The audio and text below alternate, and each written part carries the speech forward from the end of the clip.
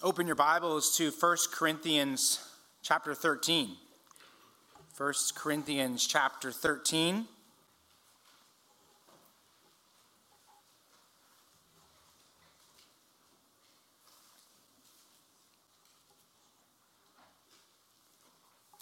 First Corinthians 13. Well, once there was a man who was walking down a well-trodden path on his way down to Jericho. It was a hot and dusty day as this man journeyed through those rocky, barren hills. This was a dangerous journey because it was extremely hot, also because it was a long distance away. But even more so, there were thieves that often lurked in the shadows. And suddenly, as this man was walking down this path, his worst fear came true. Thieves blindsided him. They knocked him to the ground. They punched him in the face. They kicked him. They ripped off his clothes, stole his money and valuables, and they left him for dead. The unfortunate man was left there, sprawled out in the middle of the road, bleeding and unconscious.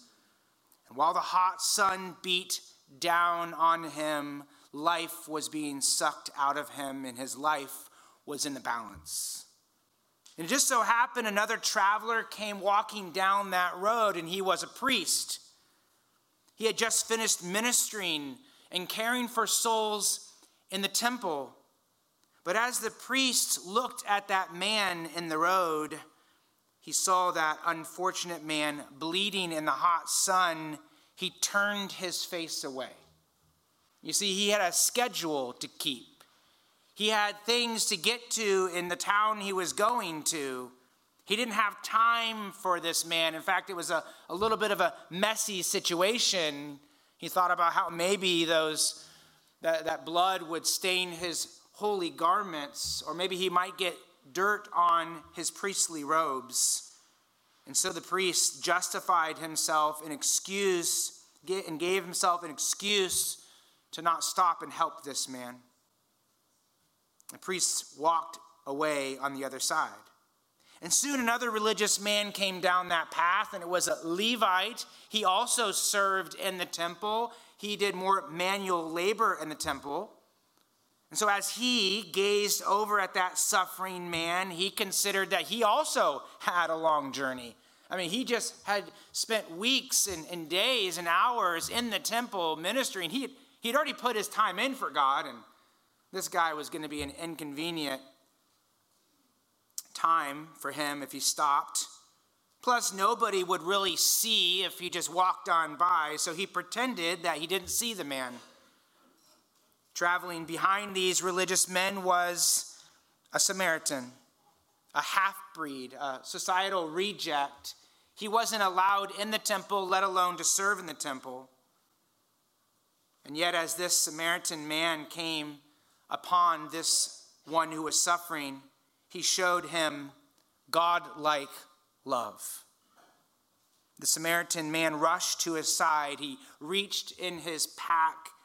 He pulled out wine and oil and clean cloths, and he used those to wash the man's wounds, to dab up his lacerations and bandage him.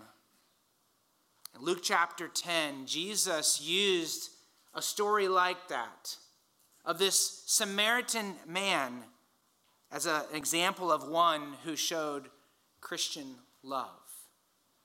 The Samaritan man was patient.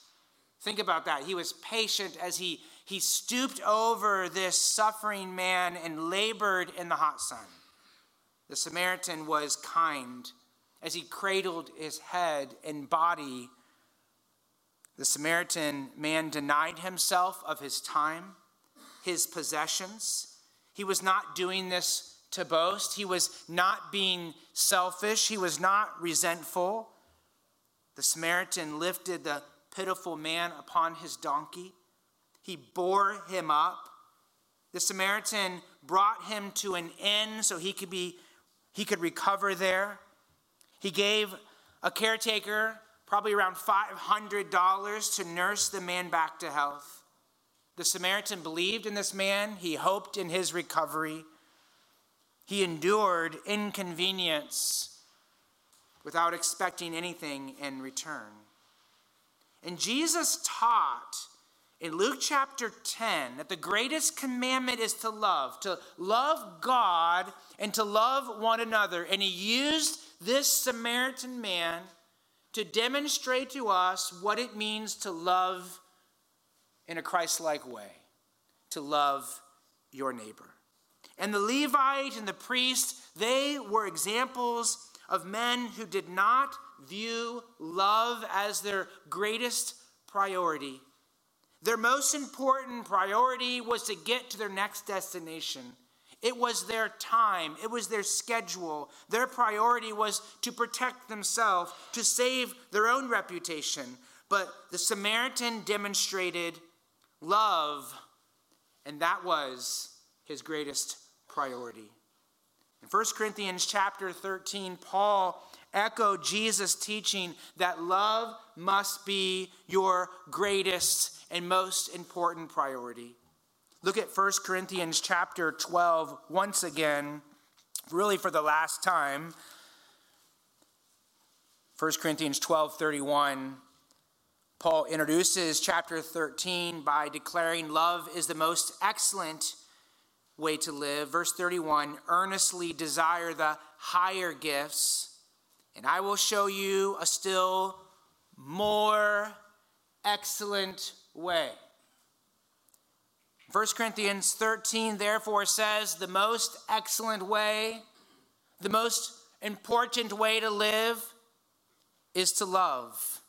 And chapter 13 answers why love must be the priority in a church like this, and in your home, and in your other relationships. And if you look at 1 Corinthians 13, we looked at verses 1 through 3. In verses 1 through 3 instruct us that love must be your most important priority because love gives life and ministry value. Ministry without love is just a bunch of empty words. It's wasted energy. If you go through the motions of ministry, if you teach or serve or help and you don't truly love, you're wasting your life. You and your ministry mean nothing. And that's verses 1 through 3. And then verses 4 through 7 teach that love must be your most important priority because love edifies. In those four verses 4, 5, 6, and 7, we see 15 verbs that demonstrate what Christian love is to be like. And then today we are in verses 8 through 13, where we're going to see that love must be your most important priority because love lasts forever. 1 Corinthians 13, verses 8 through 13. Would you stand with me as I read this text of Scripture out loud? We're going to stand in reverence to God's word. And as I read it out loud, would you, in your heart and mind, read it and ask God to use this in your life. 1 Corinthians chapter 13, verse 8. The word of the Lord says, love never ends. As for prophecies, they will pass away. As for tongues, they will cease. As for knowledge, it will pass away. For we know in part, and we prophesy in part. But when the perfect comes, the partial will pass away. When I was a child, I spoke like a child. I thought like a child. I reasoned like a child. When I became a man, I gave up childish ways. For now we see in a mirror dimly, but then face to face. Now I know in part, then I shall know fully, even as I have been fully known. So now faith and hope and love abide, these three, but the greatest of these is love. Father, I pray that we will be a church, that we will be believers that we will be citizens of this country. We will be neighbors that truly love like Christ loves. We pray in Jesus' name. Amen. You may be seated. Love never ends. Love lasts forever. What does that mean in verse number 8? Love never ends. Well, the word ends means to cease, to fall down, to stop. The word is used of sparrows in Matthew chapter 10, verse 29. Sparrows that fall to the ground and die. And of course, God, our Heavenly Father, He sees every sparrow, even the ones that seem insignificant and fall down and their life ends. We have a cat in our house, and sometimes he goes out of our house and he likes to kill birds. And it's sad, isn't it? Do you have a cat that does that? We don't want him to do that, but often we find a bird in the backyard that he has killed. And that's really sad to see those little birds like that. God sees every bird that falls. And those sparrows, they have an end. And the truth is, everything in this world will come to an end. Everything you own, think about it, everything you own will either be thrown in the trash or someone else will own it someday. There's a 100% turnover rate for every human. Every person will have a time when their body ends and they will die. There's only one thing that continues after death for you, and that will be your soul. And the text says that something else continues on beyond this world, and that is love. And those two things, your soul and love, matter most because those last forever. That's what this text is teaching. And friend, if you're in here today and you don't know 100% certain where you will go after you die, I want you to know this. The scripture says in 1 John chapter 5, verse 13, that these things were written so you may know that you have eternal life. You can know for certain. Our faith, our biblical faith in the Bible and what God's word says isn't a cross your fingers faith. It's a cross-centered faith. A faith in Jesus who hung on the cross because of love. And he died for our sins because God so loved the world that he gave his one and only Son. That whoever believes in him does not have to perish, does not have to go to hell, but can have eternal life. And so our faith is in a God who loves enough to send his Son to rescue us. And the scripture says that God offers his love to those who believe that Jesus is their Lord and Savior. And so this text puts life in perspective. What really matters in life is your soul and love. Love is permanent. Love is eternal. Love never ends. And here's a question. Why is that? Why is it that love never ends? It's eternal. And the answer is because love is the very nature of God. God is eternal and God is love. Therefore, love is eternal. It will never end. God did not create love. There was not a day when God decided to start loving. God has always been love. Love's origins are sourced in the very nature of the eternal God. All love comes from God. All love continues on in and through God. And so, love, God is love. And let me ask this question. So you're going to have to put your thinking caps on and use your brain for a couple moments here. Who did God love before he created? I mean, God loved the world, so he sent his Son. But who did God love before creation, before he created time and space and you and I? What's the answer? Well, the answer is God loved himself. Now, you might hear that and you think, oh, that sounds like God is selfish. Well, it would be. If God was just one being and one person, then God would be a selfish God, because all God could love is himself for eternity, and there's only one person to love. But actually, God is not just one being and one person. God is one being in three persons. And that's why God not only has the ability, but God is love, because God has loved for eternity. The Father has always loved the Son.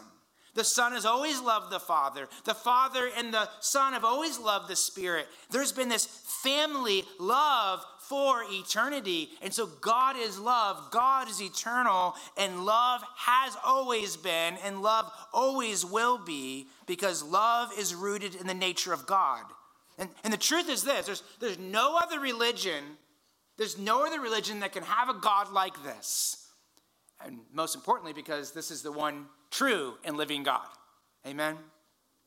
So what matters most in this world, what matters most in this church, what matters most in your family, what matters most in your life is what has mattered most for eternity. And what is that? It's love. So in this text of 1 Corinthians 13, Paul keeps knocking on the door of your heart to remind us that the most important thing in your life is love. So why does Paul need to keep addressing this? Why is this something he goes over and over? Why does he need to address the importance of love? And the answer is because we think other things are more important than love. We are like that priest and that Levite, and we're self-centered. We look at our own life and we don't look out and love God and love other people. We look at our time and we value our time above loving God and other people. We value religious activities even above loving God and other people. And sometimes even our families are a priority over God, loving him, loving others.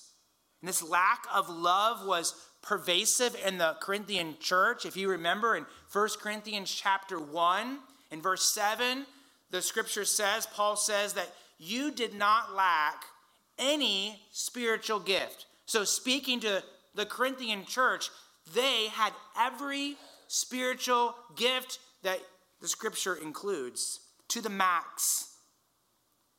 And yet many people did not use those gifts to love people. They used them to exalt themselves. And so you can see in verse number 8, 3 of those spiritual gifts that the church used to exalt themselves instead of using to love people. Look at verse number 8. He says, love never ends. As for prophecies, they will pass away. As for tongues, they will cease. As for knowledge, it will pass away. So here Paul contends that love must be your priority because love never ends. But the gifts of prophecy, the gifts of knowledge, the gifts of tongues, they will have an end someday. And are those gifts important? Absolutely, they're important. But what he's saying is they're going to come to an end and love will continue on. So the most important thing is love. In fact, notice in 1 Corinthians 12, go back to 1 Corinthians 12. Notice these 3 spiritual gifts listed in the spiritual gifts list. So 1 Corinthians 12, verse 8, you can see that the gift of knowledge, the utterance of knowledge is listed in 1 Corinthians 12:8, or you could say the gift of the words of knowledge. The gift of knowledge was the Holy Spirit's ability, Holy Spirit given ability to understand and communicate truth. So is the Holy Spirit giving someone the ability to understand and communicate truth. Then you look at verse number 10, you can see the gift of prophecy. The gift of prophecy is a broad term of speaking for God. Prophecy literally means to speak forth. So it can include new revelation. It can include foretelling the future. And so I think in the church of Corinth, that's what you see. Prophecy would have included that for them, because remember, they did not have the rest of the New Testament. They did not have the apostles' teaching written down like we do. And so that would have been included in that local church. Prophecy also includes someone preaching God's word or teaching God's word, or even, I think, even giving a testimony of God's work in your life. And I think that those are kind of the applications that we see for prophecy in our church today. In other words, we don't need to proclaim new revelation because we have God's sufficient word here for us. We have the rest of the New Testament. And so prophecy does not include for us today new revelation or foretelling the future. But we do see the gift of prophecy, what I'm doing right now, or what these men and some of the women did in the children's class down there. They taught the word of God. The other gift listed is the gift of tongues, and you can see that in verse number 10 of chapter 12 as well. And with each of these gifts, there's a complementing gift. So you have the gift of tongues, you have the gift of someone being able to translate that. The gift of tongues was the supernatural ability to speak another language that the speaker did not know. And if you wanted to, you could go to Acts chapter 2 and you could see an example of that. But just think about how incredible it would have been to be in this church with those supernatural gifts. People standing up and being able to speak authoritatively for God. That's pretty amazing to think about. You can imagine then how pride and competition could easily infect a church like that, as believers were able to speak in remarkable ways on behalf of God. And this church was growing in their knowledge of God. They had gifted preachers and teachers and apostles. This church had an explosion, really, of special revelation. It was as if through their gifts, the library of heaven filled up the church. But instead of using those gifts to love the church, many use those gifts to puff themselves up. That's what you see in 1 Corinthians chapter 8 and verse 1, where the scripture says, Paul says, love or knowledge puffs up, but love builds up. And there's the contrast there. Knowledge is not bad. He's not saying knowledge of God is bad at all. But what he's saying is that they were using the knowledge of God to exalt themselves. But he was saying you actually need to take the knowledge of God and use that to exalt other people or build other people up and ultimately glorify God. And here's the point. The knowledge of God is important. Prophecies are important. Tongues were important. But all of those gifts were to be used to love. Not gifts to use for yourself, but gifts to bless other people. That's love. And love is what will last. And so what he's saying here is prophecies and tongues and knowledge, they will go away at some point, but love will continue on. And so what I want you to see this morning is that love lasts longer than the special revelatory gifts. I think that's what he's saying in verse number 8 and 9 and 10. In fact, notice in verse number 8, let's examine this for a moment. Look at verse 8 and notice the ending of these gifts. So notice the two verbs following the gift of prophecies and knowledge. And notice they're the same verbs. So verse 8, as for prophecies, they will pass away. Or your translation may say, they will be done away. And then as for knowledge, it will pass away. Again, those are both the same verbs in the Greek. And those two verbs are future. That means it's going to happen someday in the future. It's an indicative, which means the fact. It's certain. It's going to happen. And this is the interesting part. It's a passive, which means that something else will end the gifts of prophecy and knowledge. So the idea is that someday those two gifts will end and something's going to end that. And so the question is, what will end the gift of knowledge and of prophecies, and you can find that in verses 9 and 10. So look at verses 9 and 10. He says, for we know, so there's that gift of knowledge. We know in part, we prophesy in part, again, the gift of prophecy. But when the perfect comes, the partial will pass away. And notice that word pass away. That's the same verb we saw in verse number 8. So verse 10 teaches that when the perfect comes, the perfect will end the need for the gifts of prophecy and knowledge. And so here's the question that people have been asking for the last 2,000 years. What is the perfect? And I'm sure that's what you're asking as well. Maybe not. Maybe you already think you know. And if you do, praise God for that. Let me give you some ideas that people have on this. Some believe the perfect is the completion of the canon of the 66 books of the Bible. Some hold that it's the maturing of the church. Some think that it's the second coming of Christ. And I'm just going to tell you my conclusion, okay? We're not going to go into all those other ones.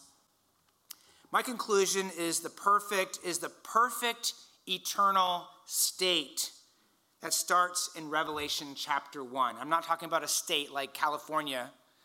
Most of you don't think it's perfect, but neither is Tennessee, okay? We're talking about a perfect reality, okay? There's a reality that God will create in Revelation 21. It's the perfect eternal state. So the perfect is the perfect restored new creation. It's the new order of existence that will last forever. Revelation 21 says that God will create a new heaven and a new earth. Imagine that. I mean, can you imagine? Just think about our earth and how beautiful it is. The heavens and the earth. I mean, that's incredible. God is going to create a new heaven and new earth, and for eternity, we will live on that. That's amazing. And the scripture goes on to say in Revelation 21:3 that the dwelling place of God will be with humanity. He will dwell with them. They will be his people, and God himself will be with them as their God. That's amazing to think about, isn't it? Now, keep that in mind as we go through this idea of what the perfect is. The primary reason I believe the perfect is that perfect state of reality is because the gift of knowledge and the gift of prophecy will be necessary through the church age, which we are in right now, through the tribulation, also even into the millennial kingdom, the 1,000-year reign of Christ. Those things will still be necessary gifts that God will give.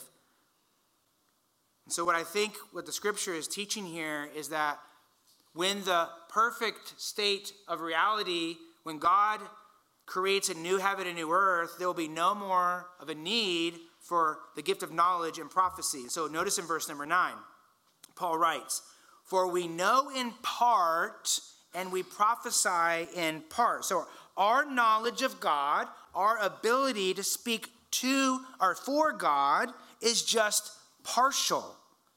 And we have the Old Testament, we have the New Testament. 2 Peter chapter 3 verse 1 says that this right here is sufficient. Like it's able to help us know how to live life for God.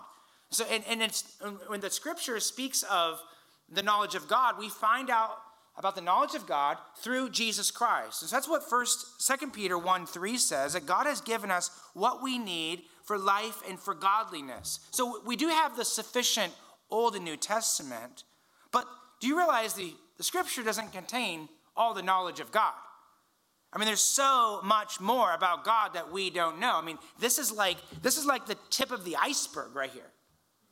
I mean, this is like studying the Amazon rainforest. And, think about the Amazon rainforest, how huge it is, how many species there are, just the amazing complexities of that. But then you only have a few plants to study. So you're going to study the Amazon rainforest, and you only are able to examine and to maybe put under a microscope the leaf of a few plants. And yes, you can learn a lot about the Amazon rainforest, maybe from those type of plants, but there's so much more to learn, right? And that's what I think we find here with the scriptures. Yes, we can know about God, and we can know everything we need to know in this life about God, but there is so much more to know. And how do I know that? Well, God's infinite. So it's going to take infinity for us to know him. And so, verse 9 teaches that our knowledge, our current knowledge and prophecy can only be in part. And verse 10 teaches that when God institutes the perfect eternal state, those gifts will no longer be necessary. So what about tongues? Look at verse 8. Tongues, the scripture says, will cease on their own. Verse 8, love never ends. As for prophecies, they will pass away. As for tongues, they will cease. And that verb, will cease, is a different verb than the will pass away. And it's really key to understanding what happens with tongues. The verb will cease is in a future, so it's future from the writing of 1 Corinthians. It's indicative, it's a fact, it's going to happen. But this actually verb is in the middle, which means it's something that is going to cease on its own. So prophecy and knowledge, God will bring to an end when he creates the new heaven and new earth. But at some point along the way in history, tongues will cease on their own. That's what the scripture is teaching here. So here's the question. When has or when will that happen? And what's the answer? Well, the truth is the scripture just doesn't say. And that's where the debate comes in. Because there are people who believe that the gift of tongues has continued until today. My personal belief is that the gift of tongues ceased at the end there of the first century. I believe a biblical understanding of tongues and a proper view of church history will lead one to conclude that tongues ceased on their own when they were no longer needed. Well, why were tongues needed? Well, tongues were for unbelievers. That's what 1 Corinthians 14 speaks about. They were for unbelievers, and it was a sign that the gospel message was truly from God. And it was in that time in the New Testament that was given. And then eventually it ceased on its own. Let me add another note. I read this. I thought this was a good point. Some people view tongues as a heavenly language. And if that was the case, if that is the case, then the scripture says here that will cease. So if heaven's language is tongues, then there will be a day when the language of heaven is no longer spoken and heaven will go silent. So even the logic of that is that clearly the scripture demonstrates in the book of Acts that it's actually their real languages being spoken. But also even just this text right here indicates that that gift will cease someday, and therefore it can't be a heavenly language. But if you got lost along the way, can I just tell you to come back? And here is the main point I want you to know, and that is that love lasts longer than any special revelatory gifts. Love is what matters. It's what lasts. We have a lot of things in our life that we think are very important. A couple weeks ago, I was sitting at the table with my family, and we try to almost every night, even if it's late, have a time around the table that we can spend as a family. And sometimes we also read scripture and do other things like that. And I'm sitting at the table with my family, and they're laughing, and it's a lot of fun, and I am completely zoned out. I'm thinking about something that's going on in my life. And it somewhere along the way clicked in my brain, where are you at? Here are the people that you are to love. And isn't that how it is sometimes? I mean, it's that's a really important thing. I just got to figure that out. No, you're at the table with your family. Now, Ben, is the place and the time to love your family. Yesterday we went to the fair, and we're setting up the booth for the church so we can, pass out things and talk to people. And so you're out there busy doing that. And I'm walking down the road, talking on the phone with my wife, trying to figure out birthday parties and things like that. And at one point, and then I'm also trying to think about what am I going to preach on tomorrow, right? Not really that, but trying to think about that. And, so I'm preaching on love. And here I am standing around a bunch of people. And we're supposed to be giving the gospel to these people. And I'm on the phone trying to figure out other things, and those things are important. Getting our kids from one place to the next is important. But then it just dawned on me. I thought, Ben, these are people that you're here to give the gospel to and talk about Christ. And so the idea is that there's something more important, and that is love. Preaching, teaching, those are important. Being on time, do you think that's important? Some people do. Some people don't. Getting things done in your house, cleaning your house, getting your kids' school done, their homework done, are those things important? But what matters above all those things? The scripture says it's love. I heard a story once, and I might have told this before, but I thought it was appropriate for this sermon. I heard a story of a pastor who finished preaching a sermon, and he felt like it went pretty well. And afterwards, there was a man on the front row, and someone said, "We would like you to talk to this man about the gospel." And so he sat down next to this man who was interested in the gospel. And as he sat down next to him, he began to smell a very foul odor. And he looked at this man and realized this man was a very filthy, dirty, smelly man, and he just felt like he was going to lose his lunch. And so he's trying to think of an excuse for how he can get out of this and get out of there. Maybe he can get one of the other elders or deacons to come and give the gospel to them. He's ready to be done. But then the Holy Spirit brought this to his mind, and that is, this is what love smells like.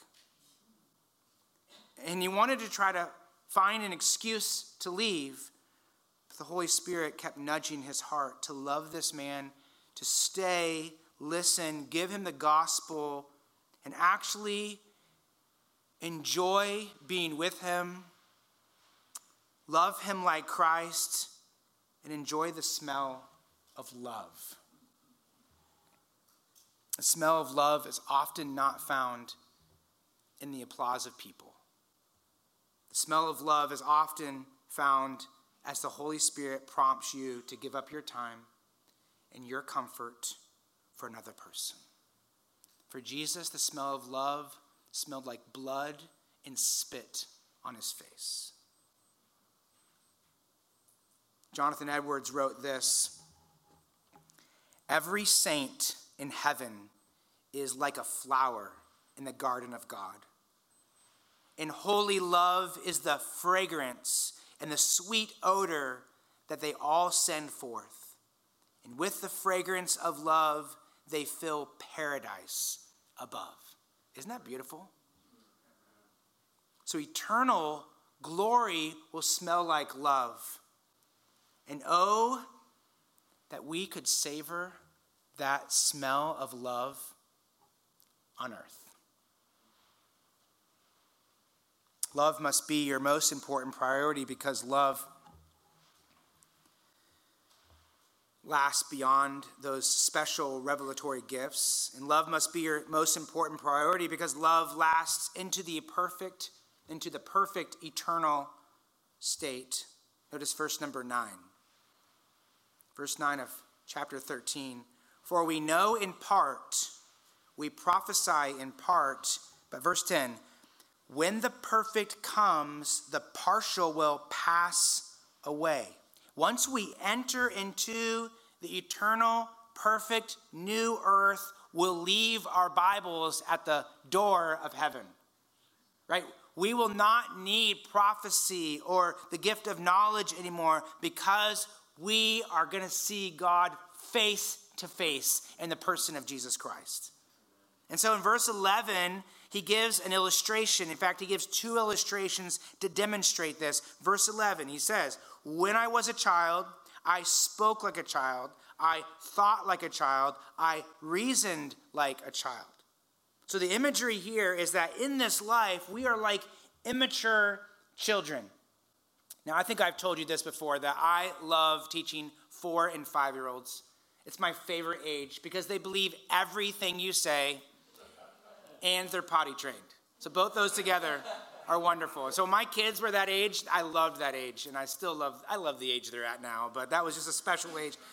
I can remember one time my wife and I teaching a class at Calvary in Simpsonville, and we were teaching the 4 and 5-year-olds class. It was the hardest one to find a teacher for, so it seemed like we were the default teachers. But the kids were arguing about Superman and Spider-Man and all these, and some of these kids thought they were real, right? Because that age, they think that men in red suits and you actually live in the North Pole, and things like that. And so, but the point is, they're immature, right? They believe almost anything. But as they get older, and as they are hopefully now older, they don't believe those things anymore because they have matured.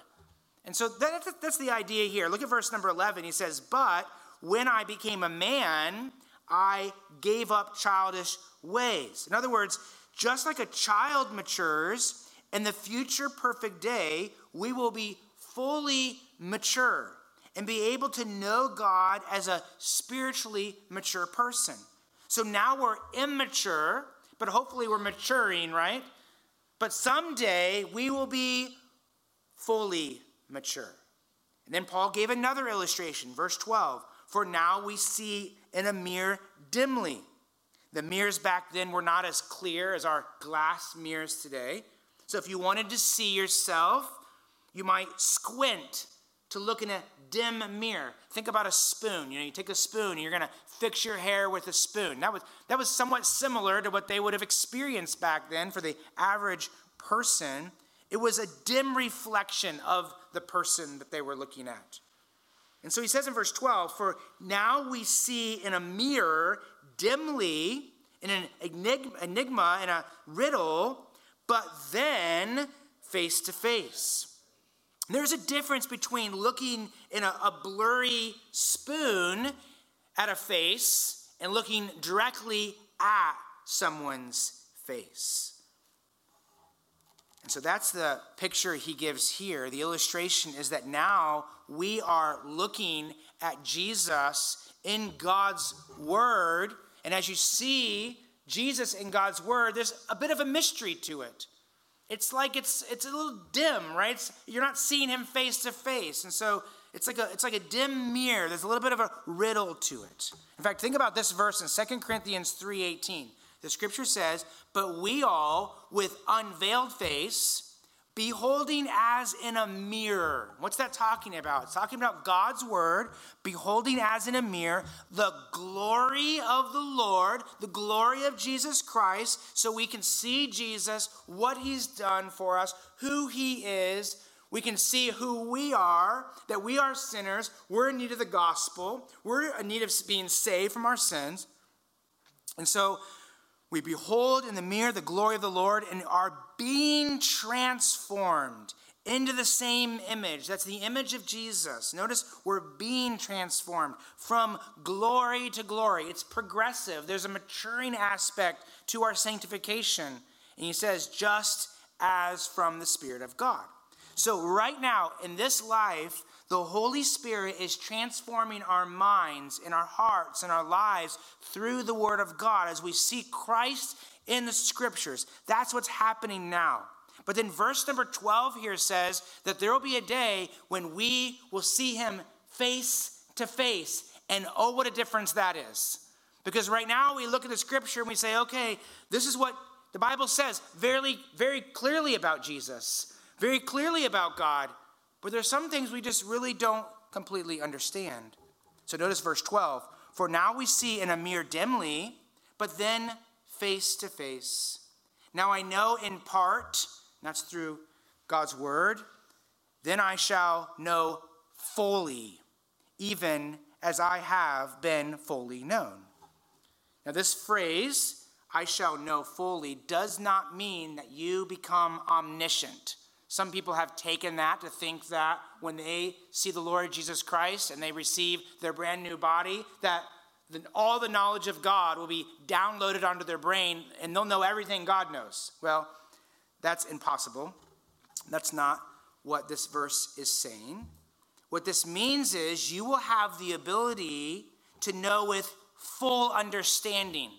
No longer will the knowledge of God have riddles and have a mystery to it, but no, you will see God face to face. God will speak directly to you. The reality will be open to you, and you will understand it. I think about it like this: when I first came to California, someone told us about Knott's Berry Farm, And, I heard about the Boysenberry Festival and all that. And I grew up in Indiana. So I'm thinking of like the state fair. And so I'm picturing this farm with, trees and maybe some bushes and next to Disneyland. Disneyland has all the rides and Knott's Berry Farm is what. So then I went online, of course, and looked at pictures and video. And was like, okay, there's some things going on. But still, like, what's this Boysenberry Festival and all that kind of stuff? And so I had a better understanding of it, but it's still a riddle to me, But then we went in person. And it was like, oh, wow, I know, this is what this is. The Boysenberry Festival is just a way to sell a bunch of odds and ends, Where's the berries at? I don't really know, but it's in all the things they're selling, I guess. But there was a difference between reading it online and seeing the videos and then going in person. And that's what this is talking about. Right now, it's like we can see dimly. We can see the truth. We can know the truth. But then there will be a day when we stand in the presence of Christ and we will know and we will be able to understand. I would think about it like this. You'll be better than Knott's Berry Farm, that's for certain. That's right. I think about it like this. What are angels like? The scripture describes angels, right? There's somewhat of a description of them, different classes of angels.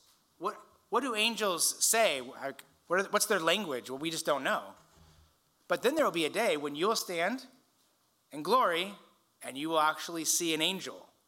Do you understand? So there's going to be a fuller understanding of the reality of God. Amen to that. So in the eternal perfect state, knowledge will be an important aspect. It will be important for us to know God, but even still, there's going to be something more important, and that is love. And so love lasts into the perfect eternal state, and love lasts as the supreme eternal virtue.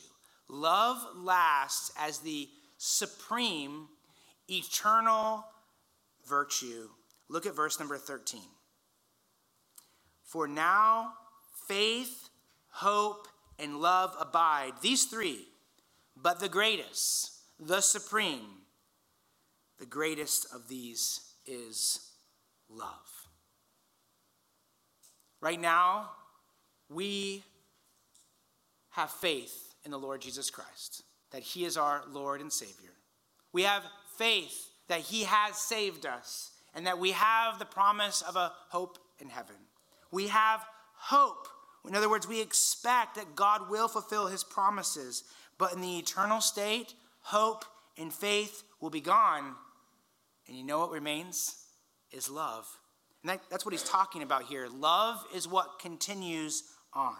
What will you be doing in 1 million or 10 billion years from now? You know what you'll be doing? You'll be loving God and loving other people. See, love is what continues.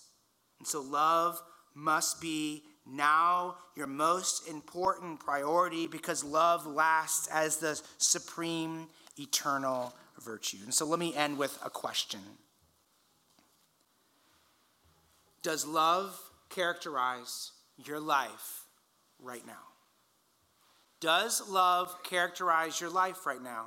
If since your eternal existence and joy will be characterized by love, are you, this past week, this morning, are you abiding in the love of God? Love for God means that you value him above all else. You love his truth so much that you're willing to give up your life to live according to the truth. You love God so much that you actually, in the trial, see it as good because God gives you the greatest good, and that is himself. Love for God means you enjoy him as the greatest of all pleasures. Love for God means you believe that you don't deserve his love, but he has loved you anyway.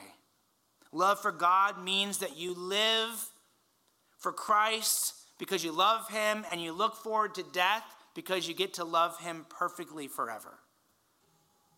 And love for God means that therefore we love other people. Are you so filled with the love of God that you just overflow with love for other people? And then that's what it means when love characterizes your life. I mean, is what matters to you when you walk into a Sunday like this, is what matters to you what you get or how you can give to other people in love? Is what is important in your home that everyone meets your demands or that you can serve people out of love? What is most valuable to you? People applauding you or you getting to love other people when no one else knows? Does love characterize our life? Faith and hope and love abide, these three. But the greatest of these is love. May we love one another. Let's pray.